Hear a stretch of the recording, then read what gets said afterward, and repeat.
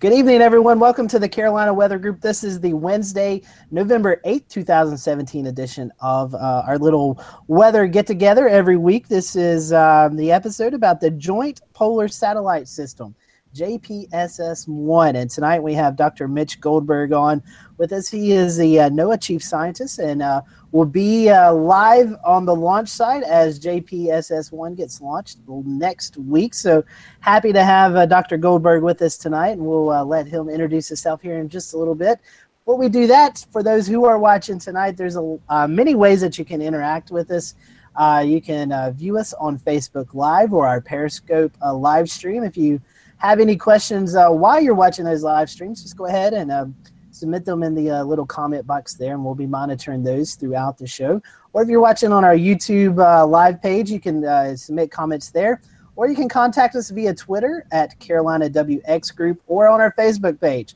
So there's lots of ways tonight to get your questions asked and answered throughout the show. We'll be monitoring those as well. So I think that is all the housekeeping rules before we go live. I will say, if you're listening to our podcast, maybe a couple of days from now or maybe a week from now, we'll let Dr. Goldberg give you all the information about JPSS-1, some websites to follow, maybe a Twitter account to follow. That way you can be up to date and kind of follow along the process as we get this new satellite launched and ready to work for us. So that is the housekeeping rules. We'll quickly go around the panel here to kind of discuss what's been going on in the southeast throughout the past week. No major storm systems. It's just kind of been chilly, and that's chill's been felt everywhere. So we'll start with our far western friend, Mr. Eric, who is in Memphis, Tennessee tonight. Eric, you too have been feeling the big chill, right? Yeah, it finally cooled down here. We were a degree off a record high last Thursday at 82. Today we sat at 50, 51 degrees under overcast skies all day. And the big news over here in Memphis is that tomorrow we're going to see the sunshine. It's been 9 days since we've had a full day of sun, and so I did go ahead and issue on the behalf of the Memphis area a bright orb warning for tomorrow. Everyone needs to take precautions. Make sure you got your sunglasses, your sunroofs, and carry your pleasant disposition for tomorrow. Looks like we're going to see sunshine all day, and we're definitely looking forward to that. Maybe you can have lunch outside because you've not been able to do that the past couple of days, right? Yeah, exactly. All right, Eric, thank you for that report from Memphis. Let's go to the sunny coast, but it's not really sunny today. Let's go to Charleston, South Carolina. Jared, you two have been in the cold muck, right? Yep, no, we are firmly entrenched within the wedge. We set our high temperature at 8:50 this morning of 67 degrees, and it's only been downhill from there. Nice, and now we've got a little bit of cold rain mixing in. My favorite. Said nobody ever. Yesterday, we too were 1 degree off of a record high. It got to 83. Record was 84. We stay chilly over the next few days. Little more rain tomorrow. Peaks of sun occasionally, but the cold air dam is going to hold up quite nicely for us. But on the plus side, it does feel like fall. So there's something to that. So back to you, Scotty. All right, Jared, thank you for that report. It is cold and clammy as well here in the western part of North Carolina. We've been anywhere between 44 and 46 today. It's not really budged with drizzle and light rain, and we're going to expect more light rain and drizzle tonight into tomorrow. So the wedge game is fully on here in the southeast. So, Shay, I guess I won't let you talk about the wedge because we still have tropics to talk about. It's hard to believe we're rounding the end of this year's tropical season, and it just seems like it will not end. So, Shay, what's the latest on our newest tropical storm? Yep, we have our 17th named storm of the year. It is November the 8th, so I remind everybody that our hurricane season does not end in the Atlantic Basin until November the 30th. So we have to be mindful that there's still warm water out there. There's still potential for tropical cyclones to develop. And our latest one is Rina. I'm going to go ahead and share the screen here. Let me know when you can see. Yep, we got it. You got it. Okay, good. So Rina, very high up in latitude, winds at 50 miles per hour, pressure at 995 millibars. This is estimated using Dvorak technique. This is the highest latitude storm since Noel in 2001. So this is not a very common thing, actually, but kind of a rarity to have a storm this high up in latitude. If we look at its forward track, it looks like it's going to head off to the east-northeast towards the Norwegian Sea, north of Europe in time.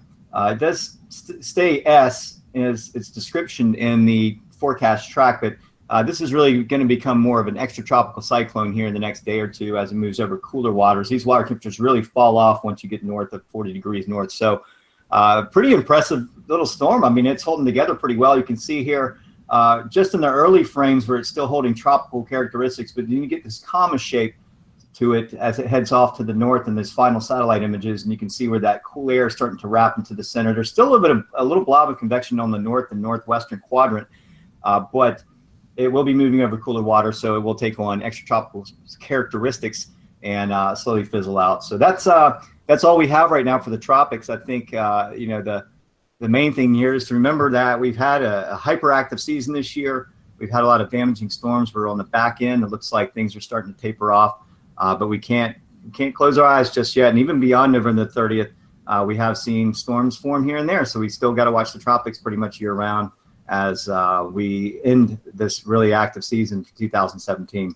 For the Pacific, we're still in a La Nina watch, and we'll continue to watch that. Looks like it may not hit La Nina until maybe late winter or a full La Nina, but we'll see what happens. I think some of the European model was way off on that and some of its forecast predictions a few months ago. So anything could happen between now and then. We're just watching the Pacific waters to see what kind of pattern we're going to get in the southeast for the winter. Back to you, Scotty. All right, thank you, Shay, for that. And I'll toss it over to James Brierton. I will say Ricky Matthews is off tonight. He was called in to do a little bit of work. So James is going to be handling our interview tonight, James. So I'll give it off to you, and we'll start the show tonight. Ricky is off, which really is just code for Ricky got called into his full-time paying job. So, Ricky, sorry you're not here tonight, but he has passed off some questions for us that we'll be asking along with your questions at home, too. So like Scotty said off the top of the show, be sure to comment with those no matter what platform you're watching on. Briefly, I will share here in Charlotte, North Carolina today, it was gross, cold and damp, and just in case I needed any reminder of that, my watch decided that it was not going to even update the temperature today. So it has just been reading 46 on my wrist all day long in case I needed any encouragement to remind me just how cold it was. I think we probably were slightly above that. I think that is a morning temperature. So as Scotty mentioned, we have a great show for you tonight. We're going to be talking about one of the new satellites that will be going up into space, hopefully in a not too distant future, to help with our weather forecasting capabilities. And our guest for tonight is Dr. Mitch Goldberg. He is the program scientist on this JPSS satellite, the Joint Polar Satellite System, if I have my abbreviations correct there, Dr. Goldberg. How are you this evening? Very good, thank you. Yeah, that's correct. It's a Joint Polar Satellite System. So what does that mean in layman's terms? I guess if you were to go into a fourth grade classroom, how would you explain that? Well, I would describe first two different satellites. So one is the geostationary satellite that we're all familiar with because you see that on TV all the time. So that satellite is about 22,300 miles above the equator, and it is moving at the same speed as the Earth is moving. So it looks like it's always staying in one spot, and it's always scanning our part of the world and showing real-time imagery of clouds and things like that. The polar satellite is different. It's in a lower orbit.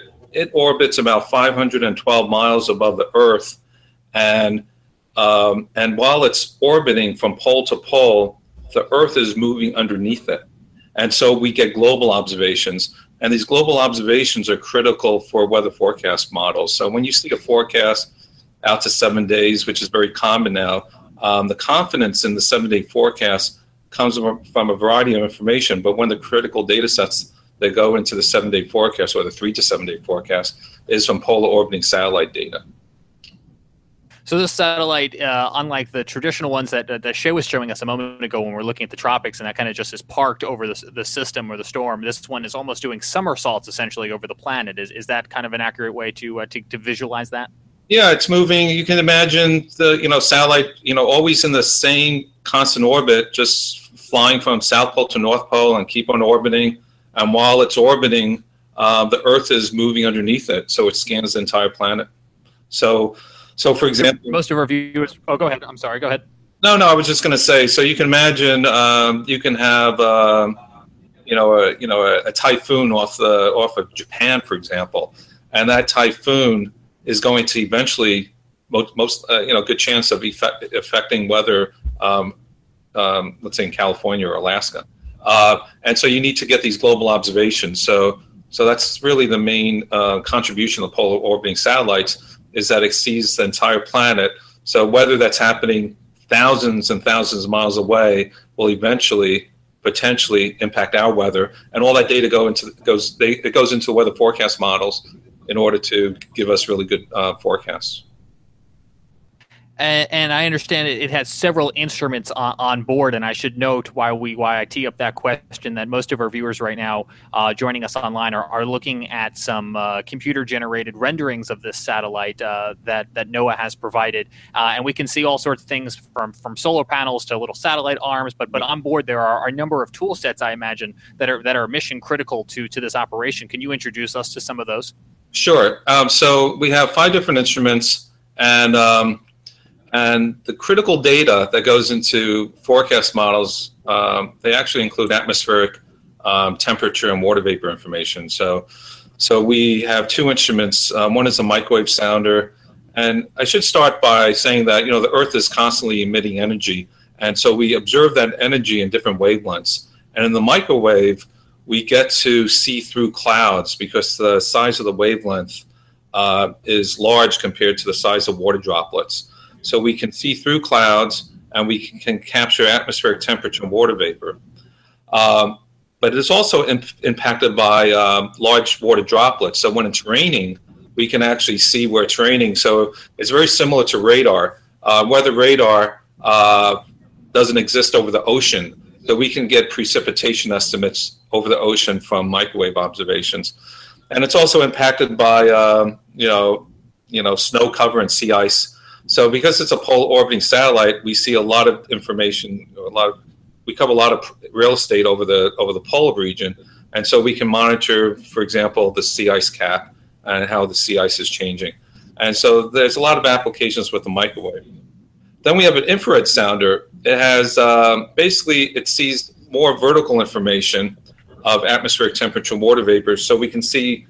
It has high vertical resolution, so we see more information in the atmosphere. But it's impacted by clouds, and that's why you need the microwave. So the microwave and infrared sounders, they work in tandem, and they're providing the critical weather, the critical information that feeds the weather forecast models.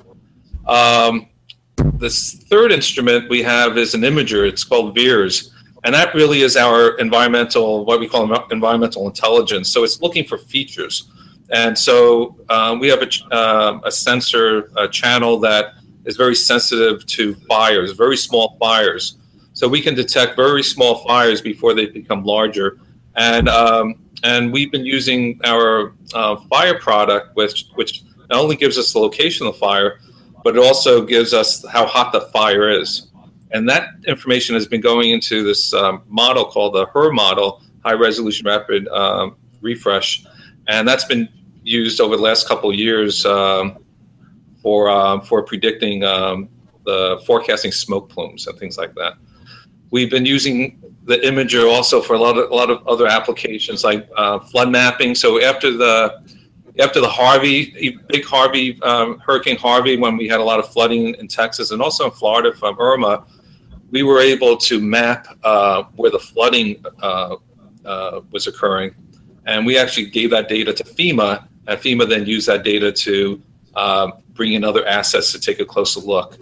And we also can look at the ocean color, which is correlated to water quality.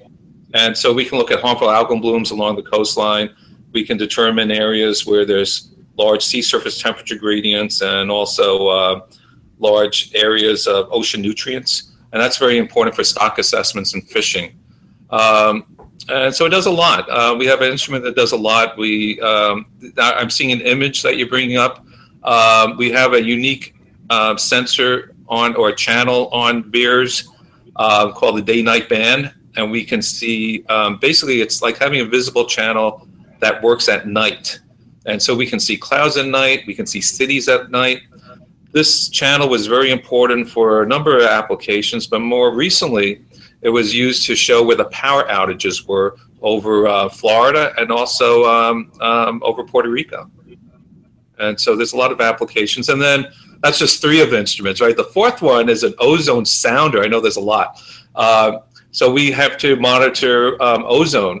Stratospheric ozone is very important for a lot of applications, for radiative information that goes into our forecast models. It's also used to monitor the ozone hole, and it's also used for the input for the UV index. So when you give your 5-day, 7-day forecast, or the next day forecast, I should say, when you give your forecast, like it's going to be sunny tomorrow, the UV index is 8. That information is coming from our ozone sounder.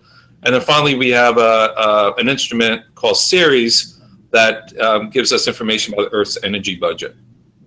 And that's our lineup. It's like having a baseball team with 5 key players. It's very powerful. We don't need 9 players. We only need 5 because our instrument's very powerful. Really glad you walked us through that. You're right. It is a number of things. I think we're getting some echo at the moment, but I'm going to continue to talk through it. But I'm glad you described it as opposed to me reading it off because, of course, you are the expert on this.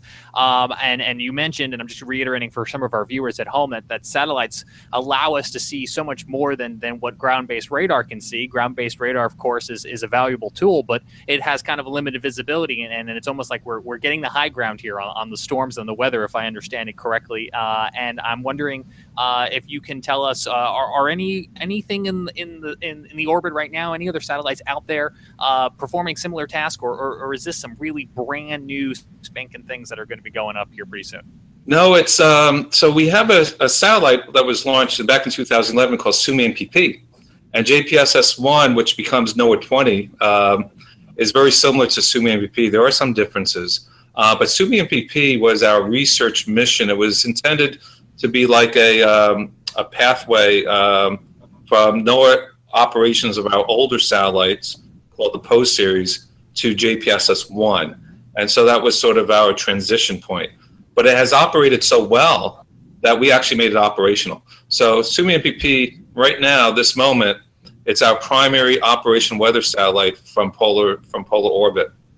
Next week, we'll have JPSS-1. In 90 days after the launch of JPSS-1, it will be checked out, and the data will start flowing to like National Weather Service.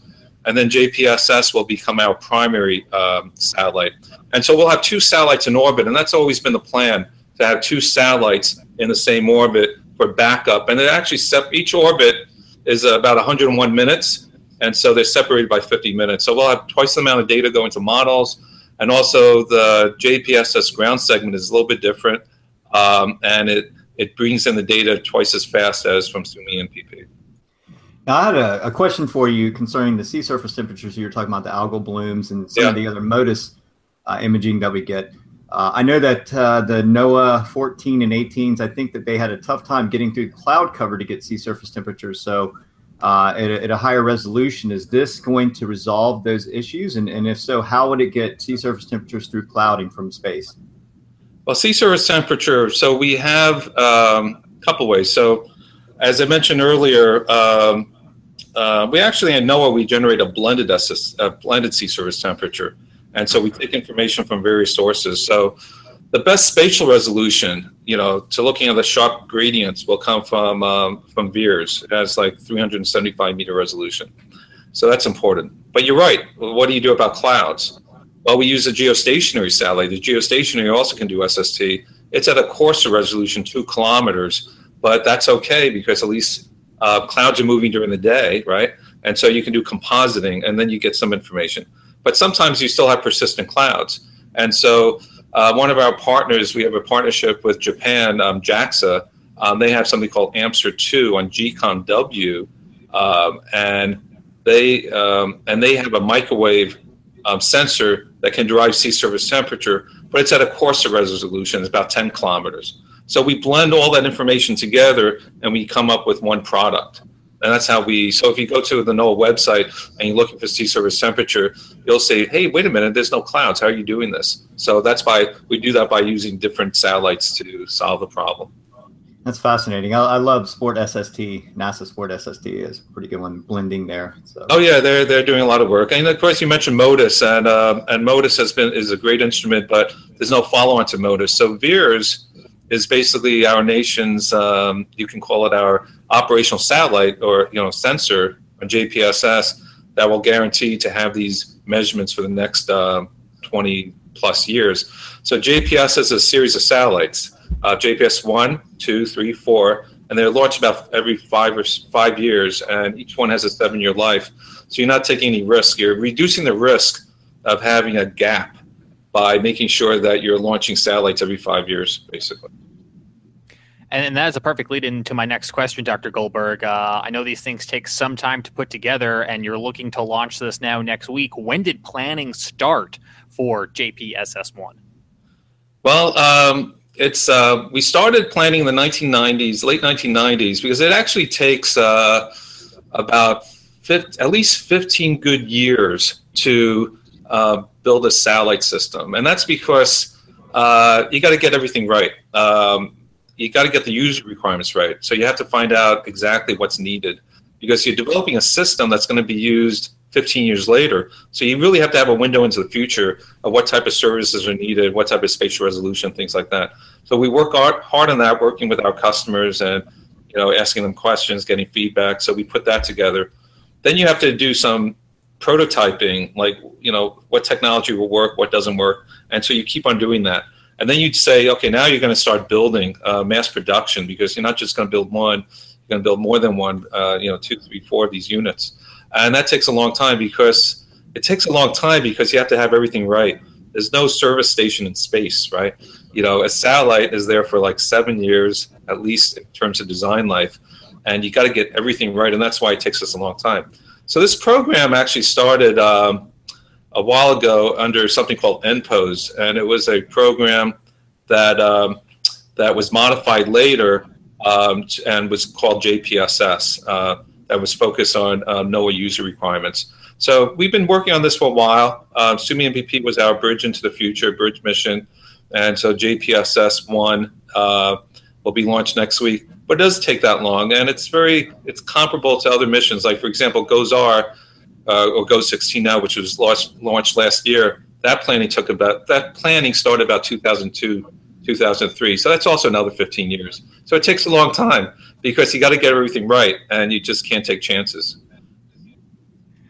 That is just absolutely amazing. I just did some quick Googling for a little comparison to bring us back to 2002. That is the year that Firefly debuted on television, and The Wire, and Monk, and CSI Miami. So if you're watching tonight trying to remember how long ago 2002 was, that's how long you guys have been working on this. How do you try to predict the future? I mean, when you think about 2002, even just consumer technology has come a long way, and I imagine there must be points in your project where you go back and you say, well, now we have this new thing. How can we update our plans for the satellite? Yeah, well, you have to really think about what type of data is needed. So you pretty much know the spatial resolution models, information like I still need to provide observations of atmospheric temperature and water vapor. And so there are limiting factors. A lot of times it's the spatial resolution, and most of the time it's the spatial resolution and the signal to noise. So we get it, we get to the point where we almost can predict how the models will evolve. And what we've done is we built a really flexible ground system that allows us to almost control the latency. It takes time to get the data, to process the data from the satellite to the ground. And we actually came up with a nice design that as in the future, let's say 10 years from now, weather models, instead of, waiting, let's say plus or minus, 2 hours to collect the data, let's say they change it to plus or minus, 20 minutes. We can actually modify the latency on the ground segment to bring down the data faster. So again, it's pretty advanced technology, and we try to basically predict, how the spatial resolution is going to evolve over time, and it turns out to be pretty good. We have, for example, the NASA AIRS satellite, NASA Aqua.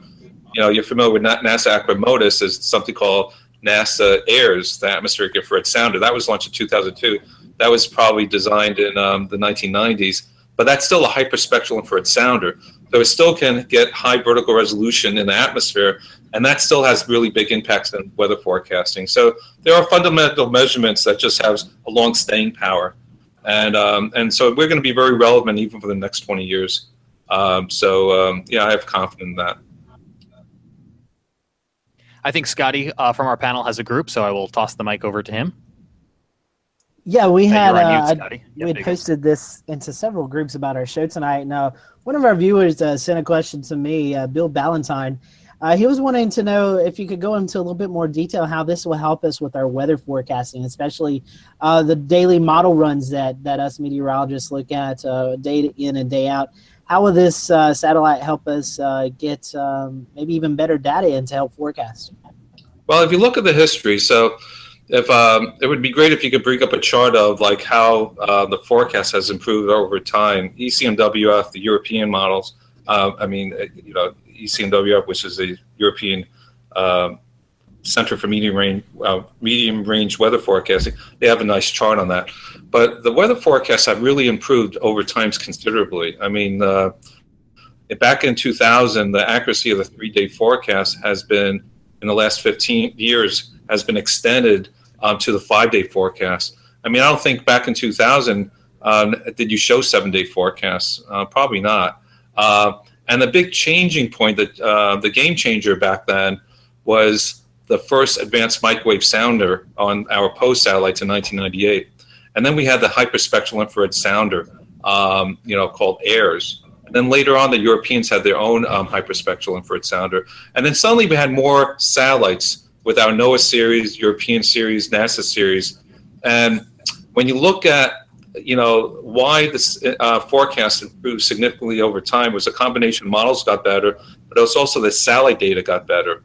And so when people, did studies like which data types impact the weather the most, it was always the microwave and infrared sounders, because they're giving you the best information in terms of coverage as well as vertical information.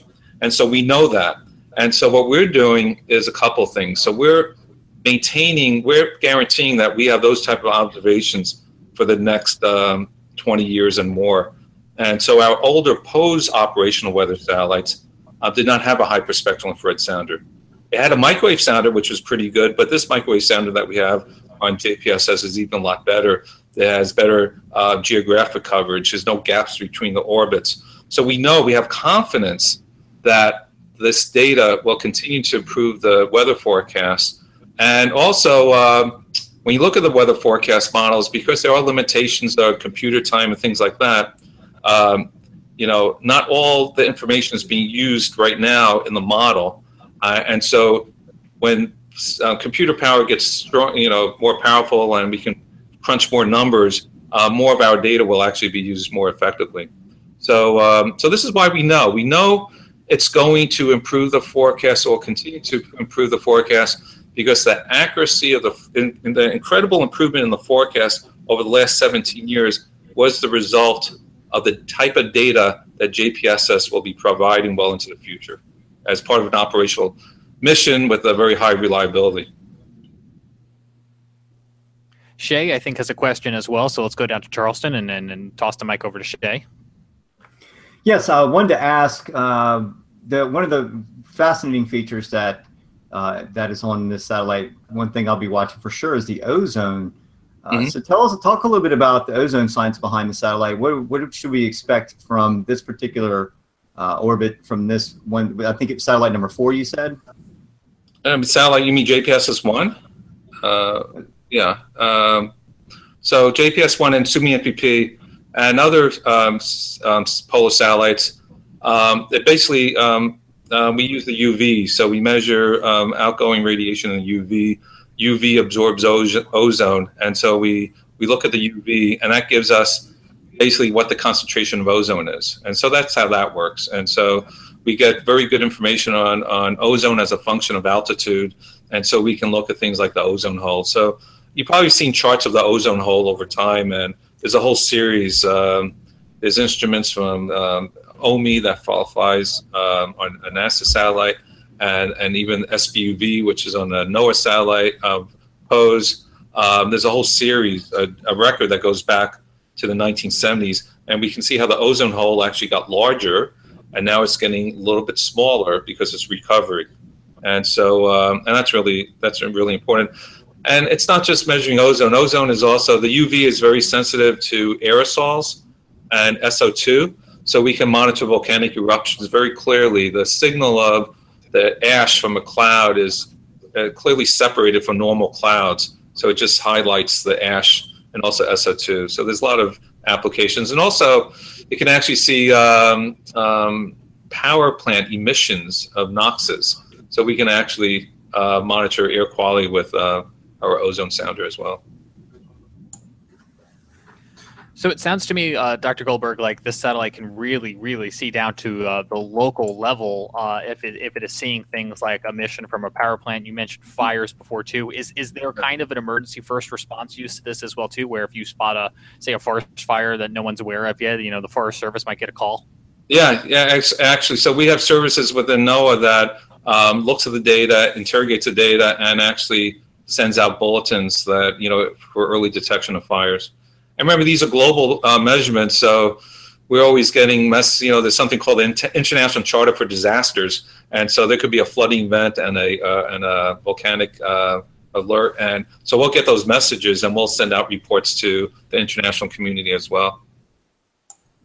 That is quite fascinating. Let's go over to Memphis, Tennessee. Our own panelist Eric has a question for you.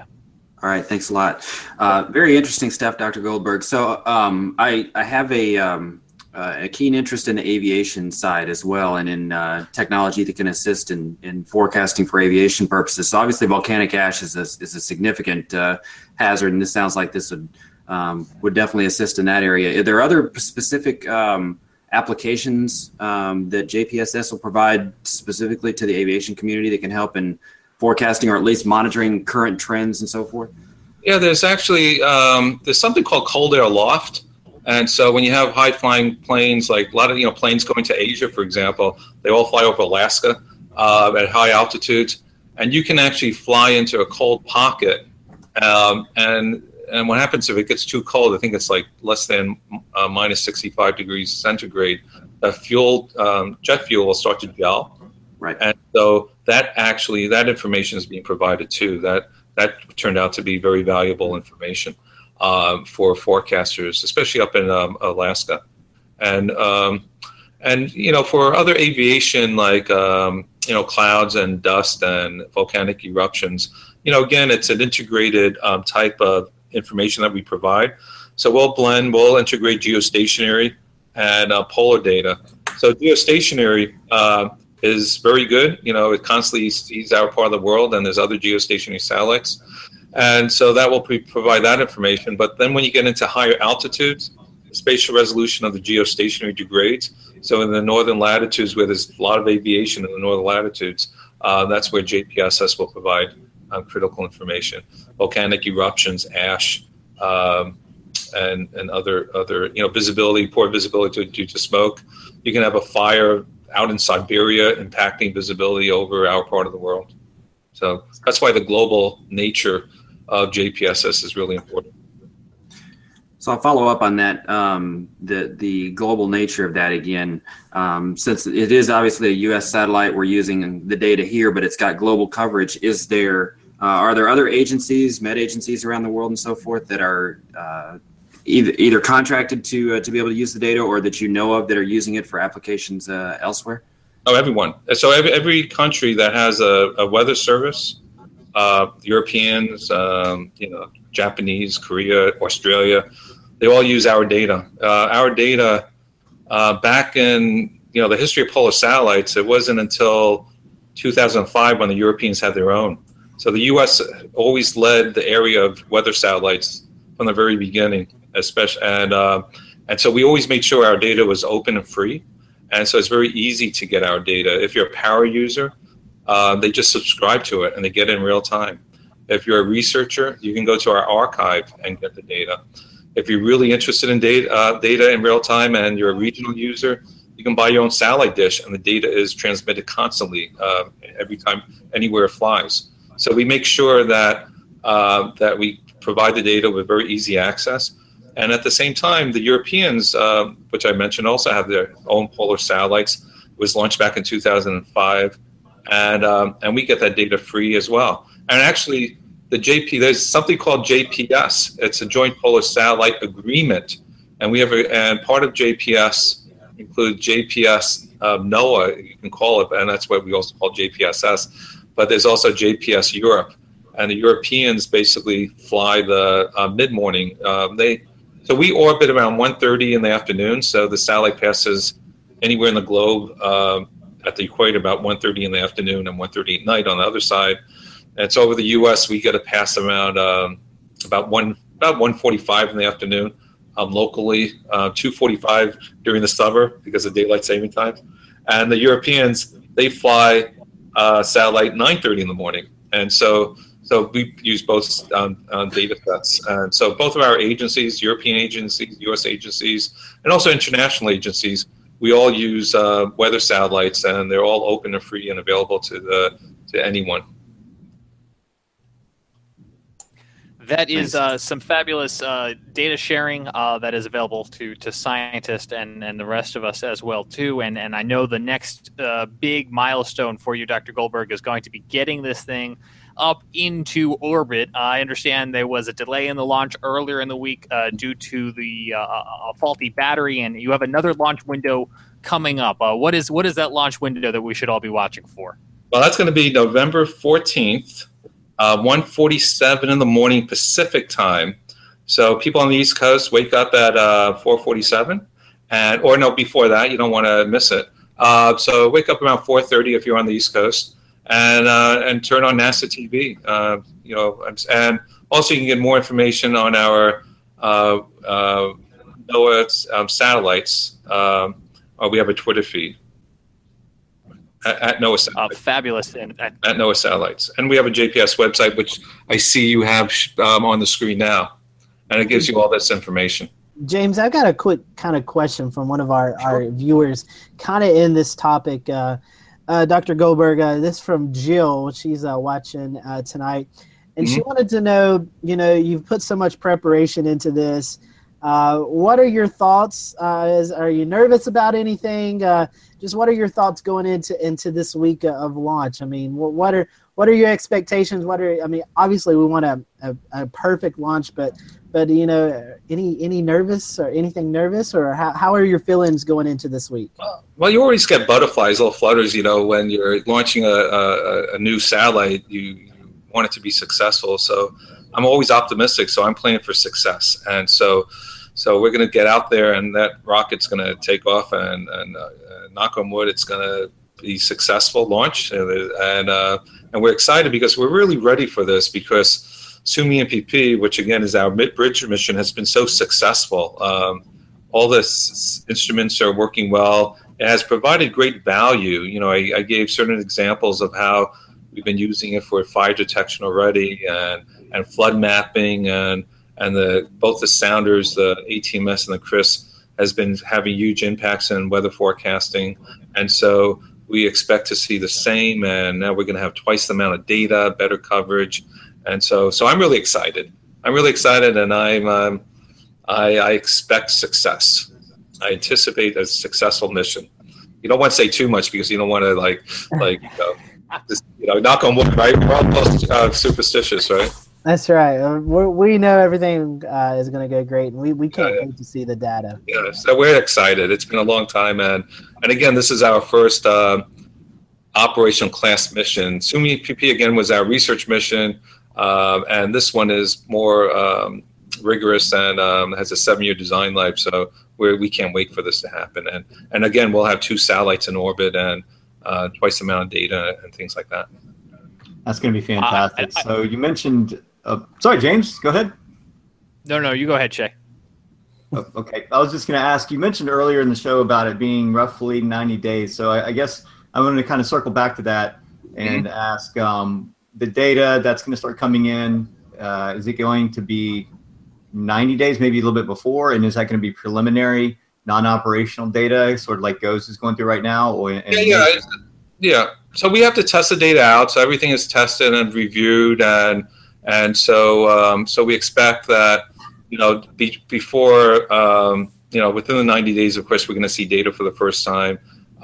They won't be publicly released because we have to verify, validate the data, and then we hope that L+90 will be distributing the data to Weather Service, and they'll be providing feedback, and then hopefully we'll declare it operational. But we don't declare anything operational until everything has been verified. So it takes a little bit of time, but it's worth it because you don't want to send bad data to the public, because there's always these lookup tables, things like that, nerdy things that you have to make sure that that all the data sets are properly characterized. So there's a lot of work that we have to do. Our fellow panelist, Ricky Matthews, who's not with us tonight, is a broadcast Met, and I think he is hoping, and I'm not sure if you're able to shine light on this, but is this data that maybe one day we'll be seeing on local television fed through to the local meteorologist there so that they can share with the public that way as well? Yeah, sure. I mean, we have great imagery, so there's certainly events that you would like to see. So we hope the data is available. I mean, we have images that we can provide through our websites. I think one of the products that you'll really like, because I know you're used to looking at water vapor imagery from geostationary, and one of the key products that we have for forecasters is total precipitable water from the microwave. And you probably have looked at blended total precipitable water right from microwave, and of course you can see through clouds, so it doesn't. So sometimes, for example, if you look at a geostationary water vapor loop, you'll see water vapor at an upper level, but in the lower level, water vapor will be coming from a different direction. But you can't. It's hard to see that in the infrared, but the microwave you'll be able to see that. So I hope that somehow the weather vendors will provide microwave imagery as routine, because I think you'll find that very valuable. Like for Hurricane Irma, it was Irma, you could see the fetch of moisture all the way from Panama, just not being, disguised or covered. Oh, here you go. You're looking at something there. Yes, the Morph composite. Very nice. So perfect timing. You set me up. I mean, so you could see the plumes of moisture, and for Irma, we could see a plume of moisture coming all the way from Panama, and it looked like it was actually jumping over Panama from the Pacific, and it fed right into the storm when Miami was getting all that heavy rain. I could see that plume all the way into Irma, and that's what the microwave really offers you. You're going to be able to see moisture plumes, and also we can do it at different levels too. What you're looking is at total precipitable water, but we can look at low level, mid level, upper level, and I think that you're going to find that very valuable. And this is our old product. We have a new one that actually the plumes continue over land, so you don't have that ocean-only viewpoint. We actually have a nice product over land. Actually, if you Google, this is all live, right? So if you go on the internet and you type in Sims TPW2 Mimic, you'll see great imagery of microwave TPW over ocean and land. So it's called TPW2 Mimic, and if you Google that, you'll find it right away. I see Shay's fingers immediately going and typing there. Yeah, so I'm pulling it up. I mean, that's something I use for the tropics year-round right there. That's a great product. This one just became operational over land, I think, last year. They finally I see it. I see it there. There you go. Now, this is the value of polar satellite. So what it's doing is it's taking data from multiple orbits. So it's not just, let's say the early afternoon orbit. It's taking data from the U.S. satellites and the European satellites. And we get all that data as fast as our data. So we have this agreement. So we just get that data. And then we're morphing that with the forecast. So the forecast is pretty good in predicting, wind advection. And moisture travels really nicely with the wind. So we're morphing that. And then we get an image like that that's updated every hour. It's a blended product of polar satellites, microwave, total precipitable water, along with the forecast to get that fluid motion. And I think that's your go-to. I mean, if you only could pick one product that you would show every day on TV, this would be the one. You could see, look at that that atmospheric river curving and hitting like California.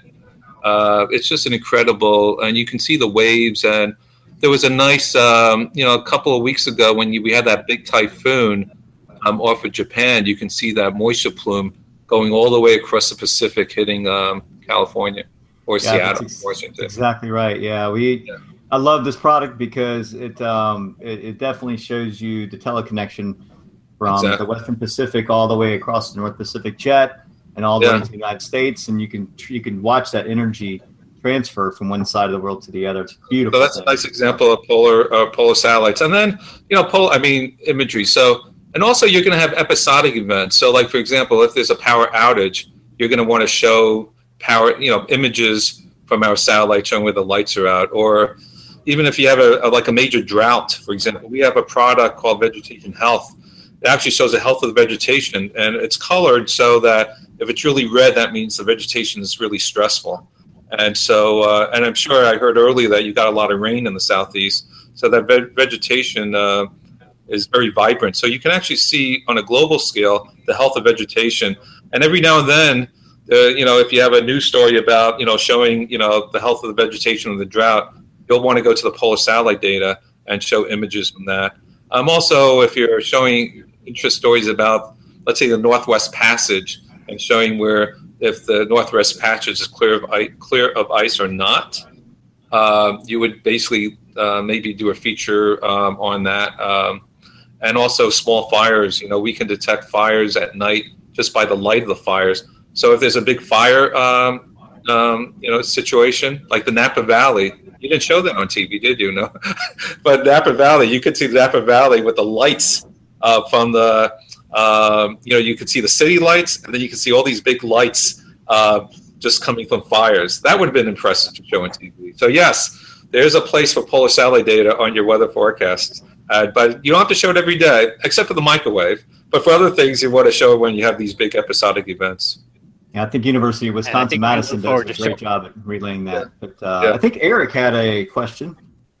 Yeah, just one last follow-up. You talked about one of the benefits of having the dual satellites up there once this one gets into orbit. So since the Suomi NPP has already kind of passed its, expected life scale, what is the future for that? Are you just going to let that continue to run until it can't run anymore? Or yeah, absolutely. And so we it has enough fuel to last until the 2020s. And that won't be an issue. And so we plan to operate Suomi NPP and JPSS 1020 for a while. Then we're going to have then we'll have JPSS 2, and so potentially we'll have 3. But then we can adjust the orbits a little bit, so they're not lying on top of each other. So maybe in the future, I can imagine maybe moving Suomi NPP in a 230 orbit. That's possible, but we'll see. We hopefully all these satellites will last for a long time. The longer they last, the more data we get and the better tempo coverage. So we hope for the best. But yeah, Suomi NPP, there's high expectation that Suomi NPP will keep on working until like 2027 or 2028. Then there'll be a time that we're trying to minimize space junk, and so in the old days, you can launch satellites and they'll just drift over time, and 40 years later they'll burn up. But during that time, you can have space debris, and you could, you get a traffic jam in space. It's not that bad, but you don't need Google Maps up there. But so what we do now is that the space policy that says after you have to have enough fuel to safely deorbit the satellite. So so it's not going to it's not going to be up there until like the 2030s or 40s because we have to safely bring it down. So, wow, never thought there'd be an ordinance for burning up satellites. Well, it has to be. They get too much space junk. Sometimes a satellite, when they get old, can just simply like explode, and then you get all these particles. I mean, we have to monitor space debris all the time. Sometimes we have to maneuver our satellite. Like we'll get an emergency, like a message saying space debris upcoming, let's say tomorrow, and because NASA and the Air Force, they monitor this very closely. And so we'll get reports, and then we'll have to maneuver the satellite a bit to make sure we pass away, so we don't go through space debris and get it back. So space debris is a big issue, and so we can't just leave satellites up there forever. We have to bring them down safely after it's time. That sounds like another show we could have, the space debris and satellites. Those things, you got bolts flying at 25,000 miles an hour. They're going to put holes through things, and I've seen things riddled with holes in it up there in pictures. Wow. Just the movie Gravity, right? Debris. Yeah. The Gravity movie was interesting. That was a satellite exploded or something like that, and all the space debris, and it knocked out the whole world. In terms of cops. I was to say it all sounds like a sci-fi thriller, and I guess a little bit it is. But we're thankful for all the people who are keeping an eye on those things, so we can get weather imagery and also keep our satellite televisions working. Yeah, I can tell you one cool thing that you probably that I didn't tell before. So it's so we have the VAERS images very sensitive to light, and there's a crabbing vessel. I think it was in the Dangerous Catch on what is it, Discovery Channel? Something has I forgot the network, but the vessel called the Kiska Sea. It was actually lost. It knew where it was, but it was stuck in the ice pack. It couldn't figure out where it was to get out, and so. So the Coast Guard called the Weather Service and said, "Hey, can you help us figure this out?" And they looked at the day-night band that is very sensitive to light, and they could see the light from the ship. We were able to see it. Of course, we had the GPS coordinates, so we knew where to look. But the thing about it is that we could also see the ice at night, and so we were able to say, go straight, make a right, make a left, to get out of the ice pack. So that was really interesting. So that was a good, that was a great event. We were able to help the ship to find its way, because when you look at the image, you'll see the rest of the crabbing vessel, maybe like 20 boats in this one area, and this one boat, maybe he was trying to get better crab somewhere, but it was just by itself and stuck in the ice. And so that's a good story of our satellite technology can detect lights in different parts of the world. Speaking of lights, up north, what about the Aurora Borealis? Would it be able to catch that? Oh, absolutely. Just do a Google search, say VAERS, VIIRS, and Google search that, and you'll find images all over the place. It's beautiful imagery. Yeah, and while Shay looks to bring that up, I'm going to let our panelists know that in the next few minutes here, as we come up to about 9:07 p.m. Eastern time, looking ahead to share everyone's tweet of the week. And Dr. Goldberg, I don't know if you have anything you'd like to share, but in a moment, we are going to take a kind of lighthearted tour around the panel and just share some multimedia that we saw this week. It could be weather related, science related. It's just a nice way to end our show, or as they like to call it in broadcast, a kicker. So we'll be doing that in just a second. But before we transition over to that, I want to give you a chance again to share any personal Twitter handles or social media handles you might have, if folks can reach out to you. Or I know you said NOAA Satellites has their own Twitter handle. So if anyone is watching or listening to our rebroadcast, how can they learn the program? And I will double load that with your commentary, if I may request it, over the image that Shay has now pulled up as well too. Yeah, so here you see the lights and it's clear. So that's very important. It's beautiful, but it's also important for satellite communications, radio communications. And then below that, this is, I guess, the middle of Canada. And then below that, you can see the beautiful city lights. Every town, you can see highways. You can see the features. You can see the low clouds. You can see areas of fog as well. That's also amazing to look at. But yeah, we have a great instrument that can detect lights. Again, we can actually see boats in addition, and actually lava in a volcano we can see from our sensor. That is certainly quite impressive. And listening to that boat story before, I wish I could call them up next time I'm stuck in traffic and ask them for the quickest way out, because. But we have different technology for that. Those are called. Google Maps. But anyway, it's yes. Or Shay or Dr. Goldberg, what type of imagery do we have popped up on the screen here? Image before, so we're looking at a different area. But this is 12Z. This is this morning. I've got the live NPP data from whatever that comes over the Wisconsin broadcast, I think. And I feel like maybe I've got a little bit of aurora action going on just in this little slice right here. Yeah, and last night you can see any ice too. Any ice? You see some snowpack there on the ground. Mm-hmm. Yeah, and it should render when you zoom in. Yep, it's rendering. Yeah, so that's why the most important is the ice applications up there. There's a lot of navigation that takes place. Mm-hmm. It's funny. Another story I could tell you was, there's this Crystal Serenity. I think the name of the ship. They go from Anchorage through the Northwest Passage to New York City. And so I was looking at the imagery, and last year in 2016, they had no issues. I said, I was curious, and I said, let me look at the imagery. And we have high resolution, and I said, no problem. They shouldn't have an issue at all getting through the Northwest Passage. And then this year, I noticed that there was a little bit more ice. And so I called up Weather Service, and I said, they've been asking for any information, and they said, nah, they haven't really been communicating with us. I said, okay, fine. And then after the vessel got to New York, I said, well, I guess they had no problems. But then I was looking at their log, and they have pictures and logs every day. And the place where I thought they were having problems, they actually had a problem. They said, we had to call in the Canadian Coast Guards to break up the ice for us. So anyway, so ice monitoring from polar satellites with a combination of the high spatial resolution imagery that we get from VIIRS plus the day-night band from VIIRS that can see ice at night, that's going to be really important when we have more navigation up near the poles.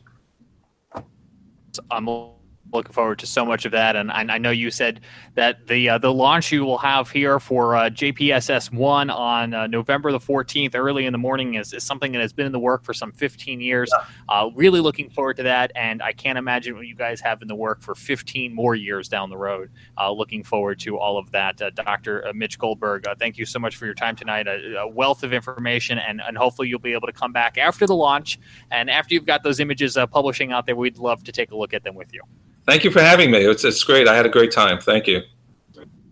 You're absolutely welcome. Thank you for your time. You're welcome to stick around here as we wrap up tonight's show to do Tweet of the Week. I'll hand things over to Scotty Powell for his tweet, and then allow him to tour us through the Carolina Weather Group panel. All right. Let me get mine loaded right quick. Where's it at? Oh, there it is. All right. Hold on. All right. You guys ready? Can you see mine? Pull it up, Scotty. I'll share it out. You got mine? Can you see it? Yep, we got you. Yeah, we got you, Scotty. What are we looking at here?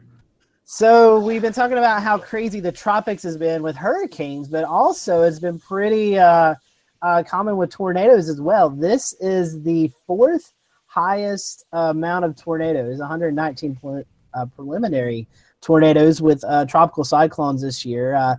The only other years that has beat 2017 would be 2008. And then the mega years of 2004 and 2005. But again, tornadoes really piling up with the tornado, with the hurricanes. And as you can see here, the Storm Prediction Center has put together this graphic here. Hurricane Irma with 25 tornadoes, Nate with 16, Harvey with 57, and Cindy with 18 tornadoes. So again, not only has the hurricane season been big stories with the storm surge and landfalling hurricanes, but also tornadoes. So again, 119 produced from landfalling tropical cyclones this year in the United States. So that is my tweet of the week. And I will, let's toss it to Jared because he's the one that I see next to me. Jared, have you got your tweet of the week ready? You had my tweet of the week, so I'm working on that. Oh, no, I stole it. All right, let's go to Eric. Eric, do you have yours? Okay, yeah, I'm going on the very light side tonight. We're going to get away from all this weather geeky, nerdy stuff that we've been talking about and go light. Last night was the inception of the 280 character tweets. There was lots of cool stuff that people were posting about what they could get in 280 tweets, but I got to go with my sweet tooth tonight to Cookie Monster tweeting. He has 280 cookies spelling out the word cookie. There's the best 280 character tweet I've seen. There was a lot of them that were close. I've got a contender for you, Eric. I'm going to go head to head on with you on that topic. Let's go. All right, James, do you have yours ready? I do, and it is right on cue for tonight's conversation from NASA Goddard.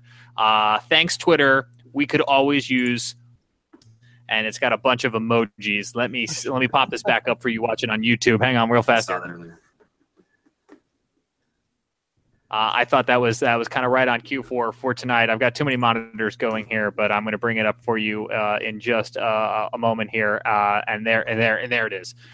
So you can see that as well too. Speaking of satellites and speaking of space, 280 characters this week on Twitter. Look for some longer rants coming from us here at the Carolina Weather Group. I've never seen those emojis before. You got to get with it, man. All the hip cool kids are using these emojis nowadays. I'm going to have to find those. Pretty Must cool. be their verified account. That's got to be what it is, right? It has to be. We got to have one for Cinnabon, too. We got to mention That's right. We haven't got our weekly Cinnabon in. So, Cinnabon, again, thank you for everything you do for us here at the Carolina Weather Group. Shay, how about you? What do they do for us here at the Carolina Weather Group? They like our tweets. That's about it. But, hey. Somebody's getting a paycheck from Cinnabon. It's news to me. Shay, I'm sorry. No, it's fine. Let's see. My tweet of the week just came in today, actually, and one of the National Weather Service gentlemen posted on his Facebook page, but I figured I'd just go right to the site here for NOAA. Contiguous United States has the third warmest January third warmest year, January to October on record. And if you see here, the Southeast, lots of the Southeast here showing record warm temperatures for the year. So it looks like we're going to end up 2017 record warm year for us, this coming after last year. So I mean, we're kind of on that same track. So that's my tweet of the week, just showing the warmth, absolute warmth that we've had this year in the Southeast region, parts of Texas, and even parts of the West. But I mean, we've felt it here in Charleston. There's no doubt about it. Just how long the heat was here in the Charleston area, at least. I mean, I know that we broke records regularly here for continuous temperatures above 90 degrees, for instance, was one of them. So that might be a good stat for you and Jared, and I'll look into it as well. Maybe next week we can talk about how many days above. I mean, 90 degrees is sometimes typical in the Southeast, but 80 degrees really, I would say since April through October, we've had a good amount of days above 80 degrees, or maybe even 85. So that would be probably a good stat. Maybe it blew us away of how many days we've had this year. First 5 to 7 days in this month of November. Yeah, it was. First 5 to 7 days in this month of November was over 80. All right, so we're gonna do a self-serving tweet of the week. This is from my own account. I apologize for nothing. But this is a good look at the wedge building in on 16 5-minute imagery preliminary non-operational known to cause cancer in California. But you can see you see a lot of overrunning there, but you can if you look real close over South Carolina, you can see that wedge front steadily sinking south with the nice icky stratus. Oh, lots of IFR today for you aviation geeks out there. Just a very IFR, just gnarly, nasty, icky fall day that I'm just not a fan of, quite frankly, but the wedge is interesting. So that's my tweet of the week. Largely self-serving. Back to you, Scotty. Sorry, Jared. I didn't mean to steal your tweet earlier. My bad. That's okay. All right. Well, that is all of the tweets of the weeks. Again, let me pull up the schedule right quick. We'll briefly go over what's coming up here in the next few weeks. Next week, we're going to be talking to Miss Diane Thomas. She works for the North Carolina Emergency Management. She's a meteorologist for those folks there in Raleigh. She'll be joining us, as well as John Hugh from the National Yeah, from the National. I'm so sorry, John Q. John Q from the National Weather Service in Columbia, South Carolina. He's going to be joining us as well. We're going to kind of talk about how the states work hand in hand with the National Weather Service, getting ready for big time events, and then how we do during the event and then even after the event. So interesting show next week. And then after that, we have Jamie Morrow possibly. I know that Ricky said that he may be in question because he's moving to the Raleigh office. So Jamie may be on with us talking about the NWS Weather Event Simulator. And then as we round out the month of November, I'll let Shay Gibson tell us what we have in store for November 29th. Well, we have Jim Cantori joining us to discuss the 2017 hurricane season. So lots to talk about there. And still got to do just kind of a pre-test check with him, but we're looking forward to having Jim Cantori on. First time for him being on here. We've had other individuals from the Weather Channel come on, so this will be an exciting first time for us to have a man on. That's right. We're looking forward to Jim. It's been a crazy 2017 hurricane season, and Jim, quite frankly, has been out in the middle of all of them. So. He'll give us the latest and his thoughts as we recap the 2017 Atlantic tropical season. Guys, that's all I have. Anybody else have anything before we log off tonight? I hear silence, so I guess not. Thanks to everyone for watching tonight, the Carolina Weather Group. Remember to share us with your friends and family, and make sure they're following us on our social media accounts or following us on our podcast. We'll get these podcasts updated, and you can always follow along on our YouTube live page as well. We hope that you have a great weekend. Stay warm out there because the big cool down is coming, and we will see you next Wednesday night here for another episode of the Carolina Weather Group.